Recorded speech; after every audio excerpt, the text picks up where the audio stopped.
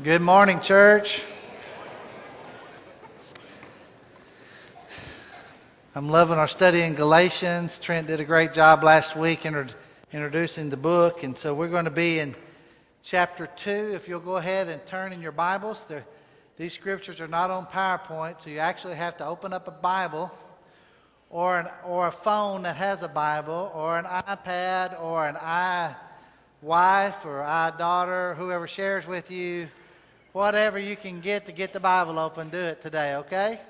We're going to look in Galatians chapter 2. Just to remind you, out of chapter 1, you remember Paul writes this thing about freedom. He says, look, I'm a little bit astonished, he says. I'm surprised that this message that changed your life, you so quickly got away from. You know, you would think that something that had that much impact as the gospel did on your life, that you wouldn't leave it very quickly. But you know what? The very fact is something can have a great and strong, powerful impact, and you recognize it at the time and then easily get drawn away from it. And that's kind of what was happening here in these churches. And so you remember some of the brothers was pulling them away by preaching another gospel. He makes a real strong statement. He even says, look, if someone preaches another gospel than this one, let him be accursed. Matter of fact, he even makes that statement, even if an angel from heaven. Now you think about that for a minute. I mean, even a miraculous event from your viewpoint. An angel from heaven comes and tells you another gospel. Don't you give in to it. You stick with the gospel. So that's pretty strong, right? And so he says this gospel changes people's lives. Don't change it. Don't pervert it. Keep it the same. Keep preaching it. And Paul says, look, I didn't get it from any human resource. Look, this came from God. This story I have is the story that changed my life. It changes other people's life. And in this chapter, he goes on to talk about even his defending of this freedom and his credibility about as an apostle preaching this good news. So in chapter 2, let's do a little bit of reading here. Break this down, starting in verse 1 through 5 here. He says, 14 years later, pretty good length of time there, by the way, I went up again to Jerusalem, this time with Barnabas. I took Titus along also. I went in response to the revelation and set before them the gospel that I preach among the Gentiles. But I did this privately to those who seemed to be leaders, for fear that I was running or had run my race in vain. Yet not even Titus, who was with me, was compelled to be circumcised, even though he was a Jew. Okay, so he goes up and takes Titus with him. And so the Jewish leaders, they don't compel Titus to become a Jew.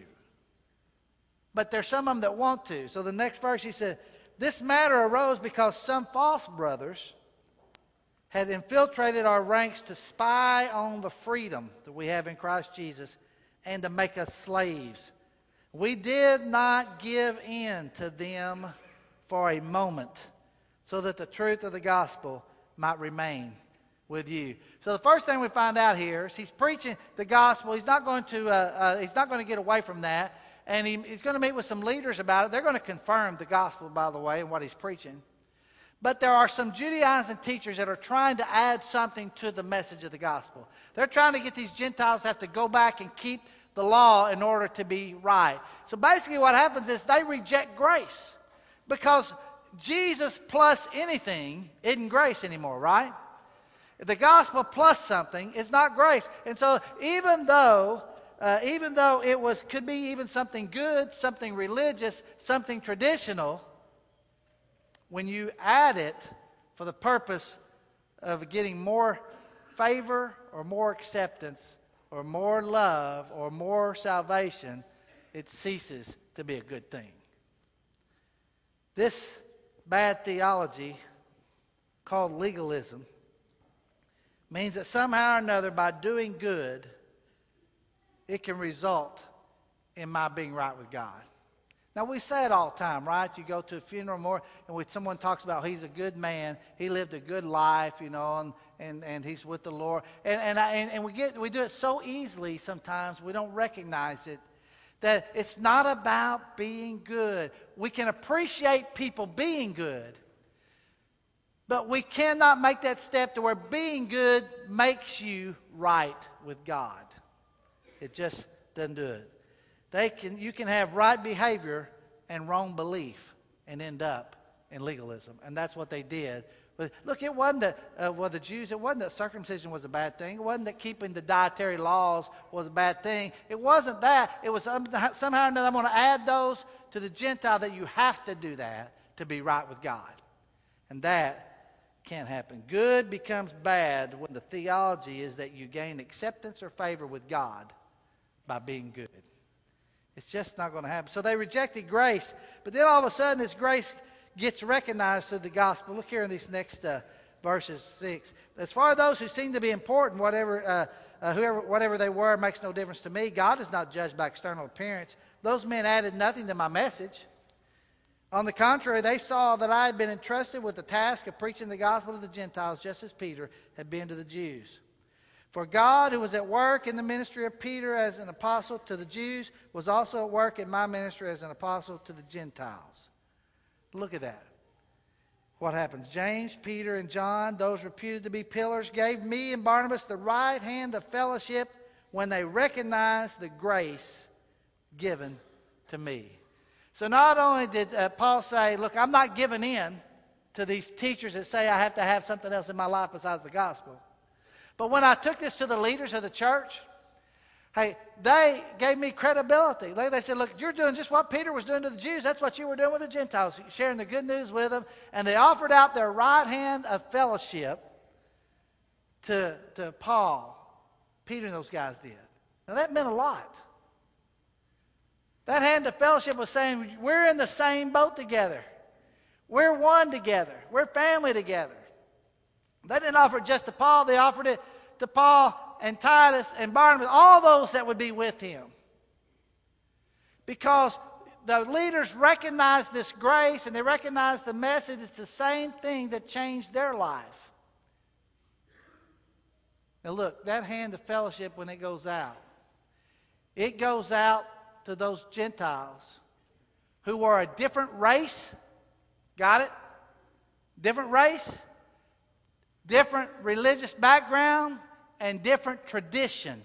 And yet he puts his hand out and gives them the right hand of fellowship.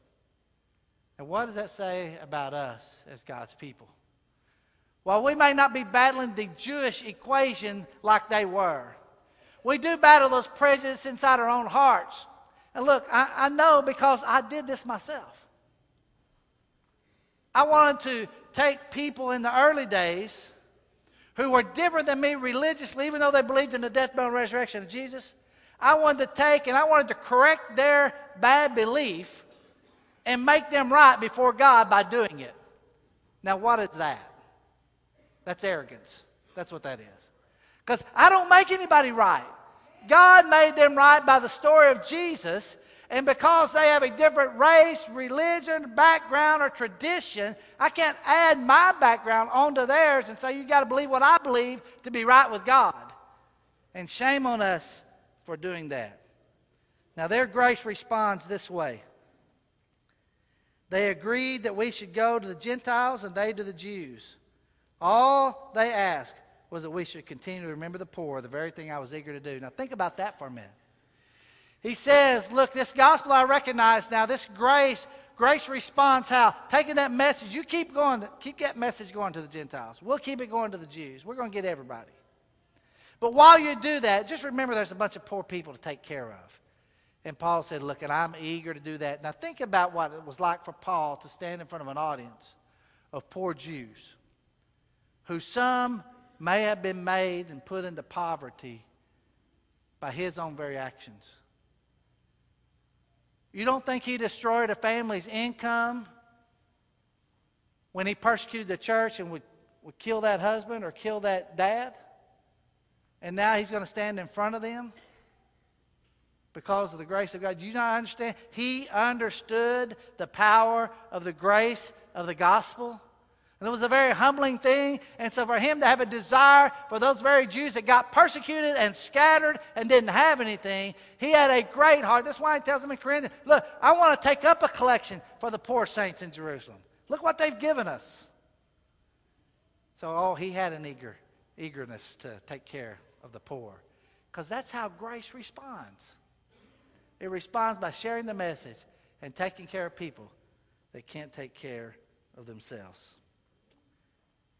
But not only do you not give in to bad theology, which is legalism, but don't give in to bad behavior. Look here in verse 11, chapter 2. When Peter came to Antioch, I opposed him to his face because he was clearly in the wrong. That's pretty bold, right? Before certain men came from James, he used to eat with the Gentiles. Now there's the good. Remember in Antioch, Cornelius, and Peter takes the gospel to him, and the sheet comes down, and he says, hey, everything's okay. You can take the gospel to the Gentiles as well as the Jews. Remember that? And so Peter takes that message. Those guys, he baptized, he was with, he ate with them. They became his brothers in Christ. He's enjoying their fellowship. That's the good part. Now all of a sudden, he's doing this with these Gentiles, and some of the Jewish brothers come along to visit. Now here's the bad part. But when they arrived, he began to draw back and separate himself from the Gentiles, because he was afraid of those who belonged to the circumcision group. Fear takes good people to a bad place when it's allowed to stay in their heart. He feared the religious leadership, and it took him down a bad road. He feared what those other preachers or leaders were going to think about what he was doing. So he started drawing back his fellowship from the Gentiles and wouldn't eat with them anymore. Now think about that.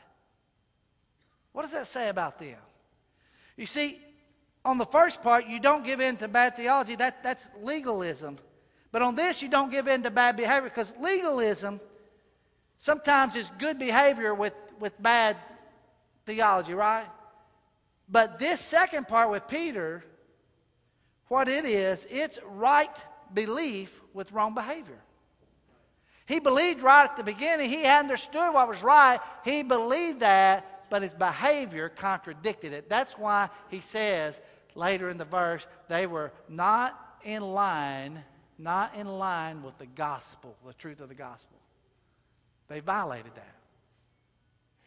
Now, not only was it bad, it became ugly, because look what happened. To the other Jews joined him in his hypocrisy, so that by their hypocrisy, even Barnabas was led astray. When I saw that they were not acting in line with the truth of the gospel, I said to Peter in front of them all, you are a Jew, yet you live like a Gentile and not like a Jew. How is it then that you force Gentiles to follow Jewish customs? Here's what he says. Look, you started right. You gave the gospel to them. You loved them. You're fellowship. And now you're cutting them off because you're scared of some church leaders and what they're going to say. And not only did you do that, you took a bunch of the brothers with you when you did it. It's just kind of like dominoes falling when you get into sin, isn't it? It's not just you. All of a sudden you influence others and they walk along that way. Even good people. Right belief, wrong behavior. Peter knew and believed the gospel, but his actions didn't reflect it. Think about what that means to me and you. If the gospel has changed my heart, and my belief and my faith is where it needs to be in my understanding, if I walk out of here and live contrary to that message, that becomes a terrible testimony and witness to the world as well as to the brothers. So don't come in here saying, God, I believe the gospel, and walk out there and shack up with you with your girlfriend. That ain't walking in line with the truth of the gospel. We can't do that. And we must confront people within our family when we do not walk in line with the gospel. Now look, confronting people is not legalism. Confronting people is gospel in action, to say we got to get back in where grace was found, and the message it was found in, it changes how we live. And that must be confronted. Look, we cannot live immoral. We can't live in drunkenness. We can't live like the world and then give our voices up saying we believe in the gospel. You can believe right, but if you live wrong, you're going to be wrong. It's not rocket science, folks, is it? I'm not talking about perfection. I'm talking about direction. when the direction of your life is the opposite of the gospel, no matter how many times you say, I believe it, it just doesn't mean anything anymore. So basically, Paul tells them, get in line. Line up. Line up your life with the gospel. Then he tells them, not only do you don't give in to bad theology, which is legalism, and you don't give in to bad behavior, which is hypocrisy, but you do give in to grace, which is living by faith. Now, this word faith in this next text, 3 times he uses it. It's a good word to circle in that text, okay? As well as the word justified. Let's just do a little bit of reading here in verse 15. We who are Jews by birth and not Gentile sinners know that a man is not justified by observing the law, but by faith in Christ, in Jesus Christ. So that we too have put our faith in Christ Jesus, that we may be justified by faith in Christ, not by observing the law, because by observing the law, no one will be justified. If while we seek to be justified in Christ, it becomes evident that ourselves are sinners, does that mean Christ promotes sin? Absolutely not. If I rebuild what I destroyed, I prove that I am a lawbreaker. For through the law I died to the law so that I might live for God. I've been crucified with Christ. Hey, here's the verse. Everybody look up right here for a minute. Here's the verse. Got it? Verse 20. This is it. This is the one you need to highlight right here. I have been crucified with Christ, and I no longer live, but Christ lives in me. The life I live in the body, I live by faith in the Son of God who loved me and gave himself for me. I do not set aside the grace of God, for if righteousness could be gained through the law, Christ died for nothing. 3 times he uses the word faith there, and also he uses the word justified. Now, this justified is a legal term that's used, that all your problems have been solved because of Jesus Christ. And now you're innocent. You stand in the court of God innocent because of what Christ has done. Nothing you've done. You can't keep the law to get that way. Only Christ can get you that way through the gospel. Then he says this thing of living by faith in Christ. I've been crucified. That means there's new identity. The old man died. Been crucified. Now there's a new identity of who I am. I'm in Christ. Not only is there a new identity, there is a new direction. I live by faith. I didn't live by faith before, but now I live by faith. I live in trusting him and what he's done for me. I trust that gospel enough to take care of me. So I have a new identity and I have a new direction in life.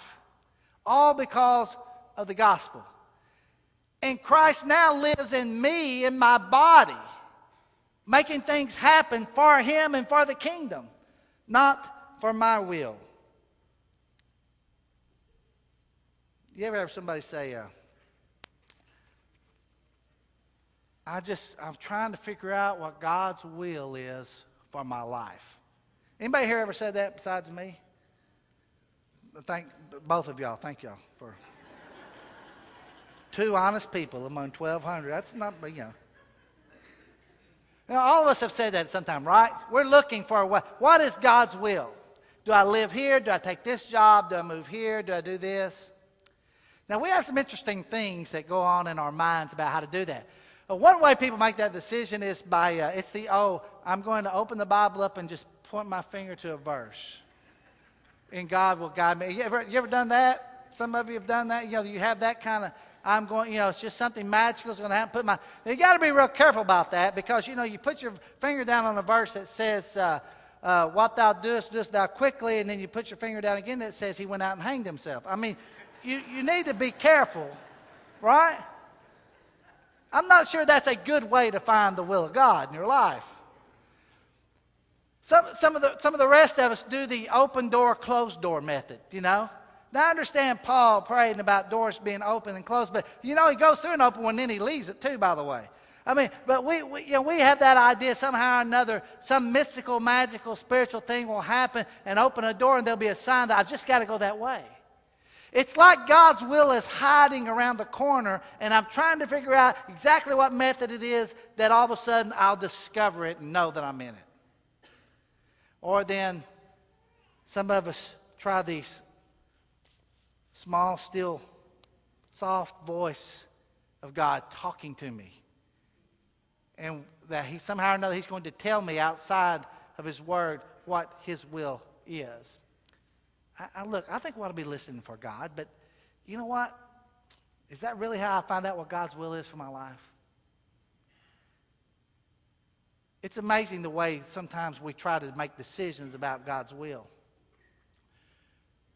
We are going about it all the wrong way. It's not about me finding God's will. God's will has already been found. It's not hidden from Him, and it's not really hidden from me. Sometimes we think it is, but it's not. He tells us in this verse, look, I've been crucified with Christ. I no longer live. I know where my will's got to be now. But Christ lives in me. The life I live in the body, I live by faith in the Son of God who loved me and gave Himself for me. Christ now lives in this body. And so as He lives through me and in me, the direction's already given. I know what Christ's will was. I know why He came to seek and save the lost. I know why He came to give God glory. I know why He came to love God with all of His heart, and us do the same, and love your neighbor, right? And keep the gospel first. I know the will of God. It's my doing that will wherever I go in life. So there needs to be much more emphasis on me being crucified and Christ's will living in me than there is me somehow or another trying to discover what will is out there in some mysterious way. It's no mystery. You and I are to be like Jesus wherever we live and whatever we do. It's no surprise that you as God's people will act like Christ on whatever career path you take, whatever job you have, whatever ministry you work in, whatever city you live in. I know what God's will is for your life. We really do. To be crucified with Christ and Him live and shine through our life. This idea of justified, it's the picture of that judge in the courtroom that takes that gavel and all of a sudden, boom, and declares you innocent, declares you justified. That's what the judge does. And so the judge's gavel hits that wood and you're declared. And so once you are declared, listen, once you are declared justified, now go out and live like it.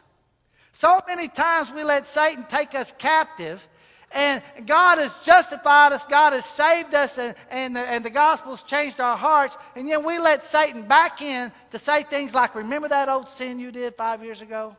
And we let him pile on the guilt, we let him pile on the blame, we let him pile on the burdens that God already took care of through Jesus. And so instead of walking around here like we're down and we're doomed and we're never going to make it in life and poor me, we got to get out of that as God's people. Look, you are royalty. You are a prince. You are a child of the King of Kings and the Lord of Lords. So you need to get up and walk out of this building and live with full confidence that you've been saved by the gospel because you've been crucified and Christ lives now. So you got to go out and live like justified people. Live like that.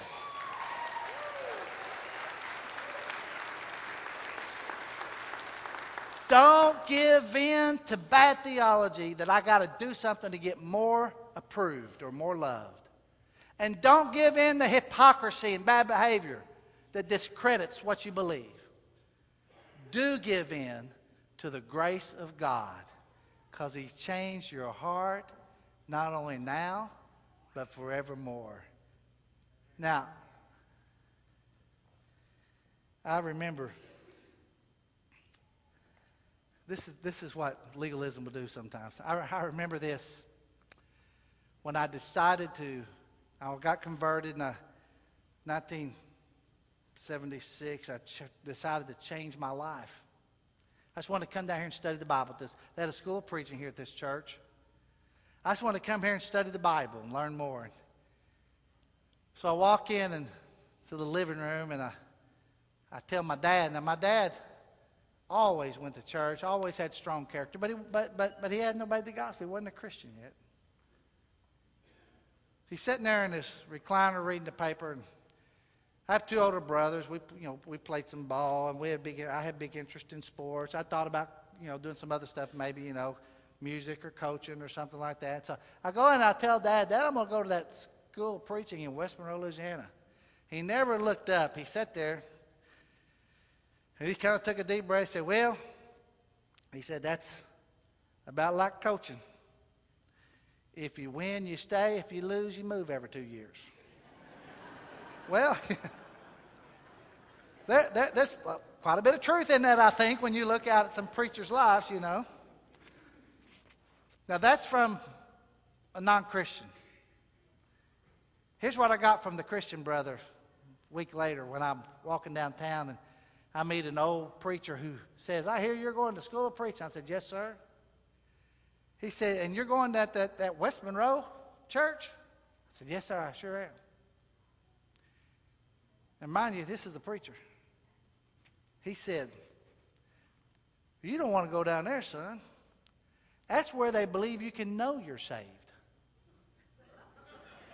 And I said, "Yes." And he said, "You can't know that. That's what the judgment for." Now think about that. In all seriousness, I have a non-Christian telling me, go for it, just win, basically, But he's for me. He's encouraging me. I have a Christian preacher who is full of doubt and fear even about his own salvation. Now think about the congregations he's brought up through his teaching. No wonder our brothers and sisters are scared and fearful and don't know that they can have the assurance of eternal life. I love 1 John 5:13. "These things have I written that you may know that you have eternal life." It's knowable because of the grace of God. It's knowable. So I don't want you to walk out of here without knowing you are right with God because of the gospel and God's grace. And when you go out, you walk in faith and you walk with full assurance. Grace never runs out. He pours more on you. Continually lavished, Paul said in Ephesians. Lavished love on us. Yes, you can be assured of your salvation. Because I'm telling you, unassured people make terrible witnesses because you have no good news to share. And if the gospel is anything, it is good news. So we don't set aside grace. If we do, Christ died for nothing. Instead, we rejoice in it. We praise God for it. That's what God has done for you and me. Father, we love you. Thank you for the good news of the death, burial, and resurrection of Jesus. May we hold that close to our heart. May we never be legalistic, Father. We don't want to. We know we cannot add anything to our lives that make us more loved or accepted by you. It's only because of Jesus. And for that, we're grateful. And help us as we live our lives to behave in such a way that's consistent with this gospel, Father, that we put our faith in. And help us, Father, to continue to crucify ourselves, to continue to put our will aside and to know that we follow your will and not only being like Jesus, but sharing Jesus with other people. Thank you for the hope that we have in heaven. In Jesus' sweet name we pray. Amen. If you have a need today, would you come while we stand and sing?